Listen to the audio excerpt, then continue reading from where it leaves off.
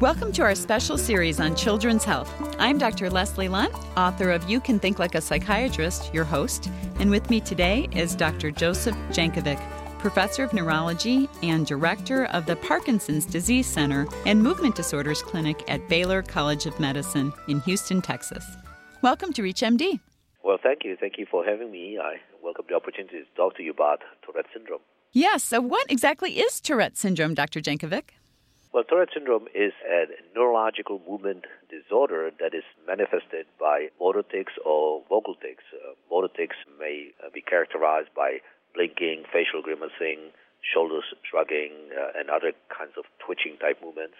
Vocal or phonic tics are usually manifested by sniffing, throat clearing, grunting, or more complex vocal tics such as shouting of obscenities, so-called coprolalia. Now, you can have either motor or vocal tics. You don't have to have both.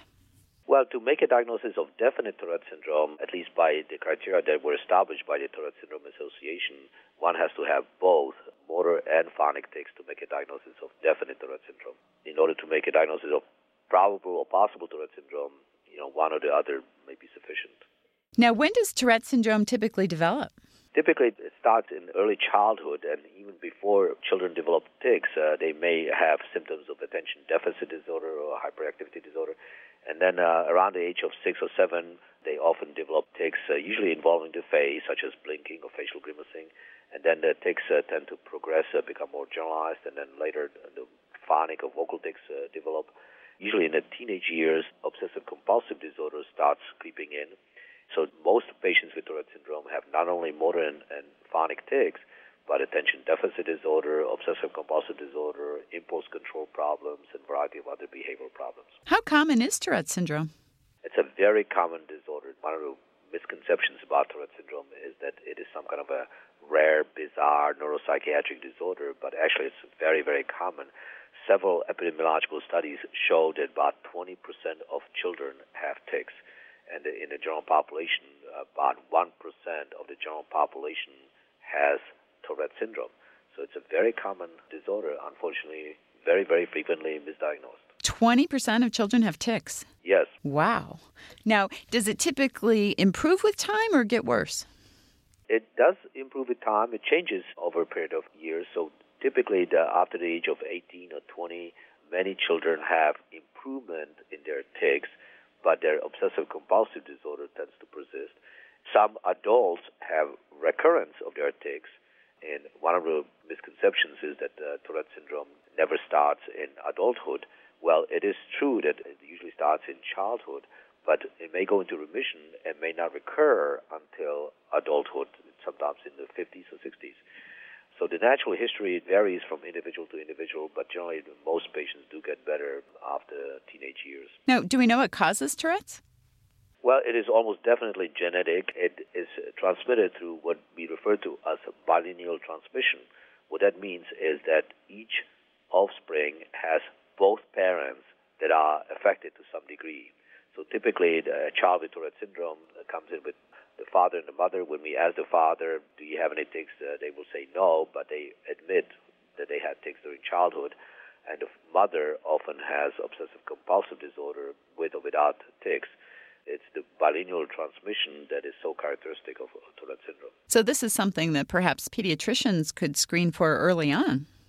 Well, they should, but I would say the vast majority of our patients are not diagnosed by pediatricians, but are diagnosed by their parents who read about Tourette syndrome in the lay media. So we need to do a better job in educating the pediatricians. There are many misconceptions about Tourette syndrome. Many pediatricians think that just because the child does not shout obscenities, therefore he or she does not have Tourette syndrome. But coprolalia, shouting of obscenities, occurs in only about 14-15% of patients with Tourette syndrome. I would say the most common misdiagnosis in early stages of Tourette syndrome is allergy.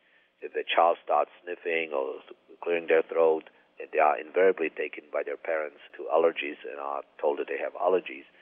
The average delay in diagnosis is about 7 years from the time the patient develops symptoms to the time the diagnosis is made.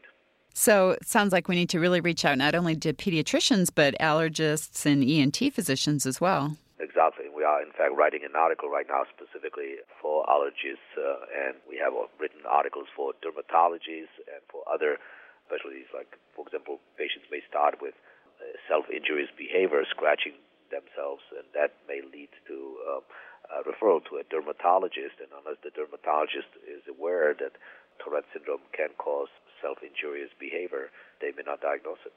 So how young of a child might you see Tourette's in? Well, it can start as early as second or third year of life, but typically it starts around 6 or 7 years of age, and it peaks usually just before early stages of puberty. Now, are there any tests that can help us diagnose Tourette's? We don't have any blood tests or diagnostic tests. All the imaging studies and EEG and blood tests, they are all normal in patients with Tourette syndrome. So far, only one gene has been identified to cause Tourette syndrome, but we suspect there are many other genes that have not yet been identified. So we base the diagnosis on clinical observation of motor and phonic tics over a period of time. And thinking about this, it seems like a perfect disorder to have some sort of a screening form for parents to fill out. Is there such a thing? Yes, there are some questionnaires that are designed to screen for Tourette syndrome. We have some that we use in our clinic, and I believe that maybe on my website, jankovic.org. But I think you point out an important unmet need. We need to have a better way of screening for patients with Tourette syndrome in early stages. And physicians, particularly primary care physicians, pediatricians, allergists, dermatologists, need to know about Tourette syndrome. If you've just joined us, you're listening to Children's Health on ReachMD XM 157, the channel for medical professionals. I'm Dr. Leslie Lunt, your host, and with me today is Dr. Joseph Jankovic. We are discussing Tourette's syndrome. Now, Dr. Jankovic, what kind of treatments are available for treating the symptoms of Tourette's? Well, Tourette syndrome can be effectively treated. What we usually want to do when we see patients with Tourette syndrome is to assign sort of a hierarchy to the importance of these different symptoms. So some patients are referred to us because of tics. So if tics is the main symptom, then if the tics are focal, like, for example, blinking or head jerking, we may discuss with the patient and the parents the use of Botox. Botox is a very effective treatment for tics as it is for other movement disorders, including dystonia. So botulinum toxin might be the best treatment for patients who have focal tics. Now, majority of the patients have multifocal tics, and for those patients, medications are needed. Drugs that block or deplete dopamine are the drugs that are most effective in treating tics. We use, for example, florfenazine or Prolixin. The only two drugs that are actually FDA approved for Tourette syndrome are Pimozide or Orab and haloperidol or Haldol. I rarely ever use those two drugs because they produce a variety of side effects such as weight gain and school phobia and sedation and a variety of other side effects. So if the tics are disabling, I usually use florfenazine, which I found more effective and better tolerated. Of course, all of these drugs could potentially cause side effects, including tardive dyskinesia, and these patients need to be carefully monitored for that. Tetrabenazine is another drug that we found extremely useful. This is a drug that already has been approved in Europe and Asia and Canada, and we are currently working with the FDA to get it approved in the United States. This drug depletes dopamine, and therefore it does not block really dopamine receptors to the degree that it would cause tardive dyskinesia. So even though it's a neuroleptic, it does not cause tardive dyskinesia. It's a very effective drug against tics. One of the problems, certainly as a psychiatrist, that we often face, as you mentioned, that ADHD so commonly goes along with Tourette's. And, of course, the treatment of choice for ADHD is a stimulant, which can make the tics worse. What do you suggest we do with these kids? It is often stated that these CNS stimulants are contraindicated in Tourette syndrome. I don't believe that. I think that even though these CNS stimulants can possibly transiently exacerbate tics, they are still effective drugs and really make a big difference in the quality of life of patients with Tourette syndrome who also have ADHD. So just because the patient has tics doesn't mean that one cannot treat their ADHD with CNS stimulants. It's possible that as a result of the exacerbation of the tics, one has to use medications or increase the dosage of medications for the tics. But I don't think that the CNS stimulants are contraindicated in ADHD in the setting of the Tourette syndrome. Oh, well, thank you. That's reassuring.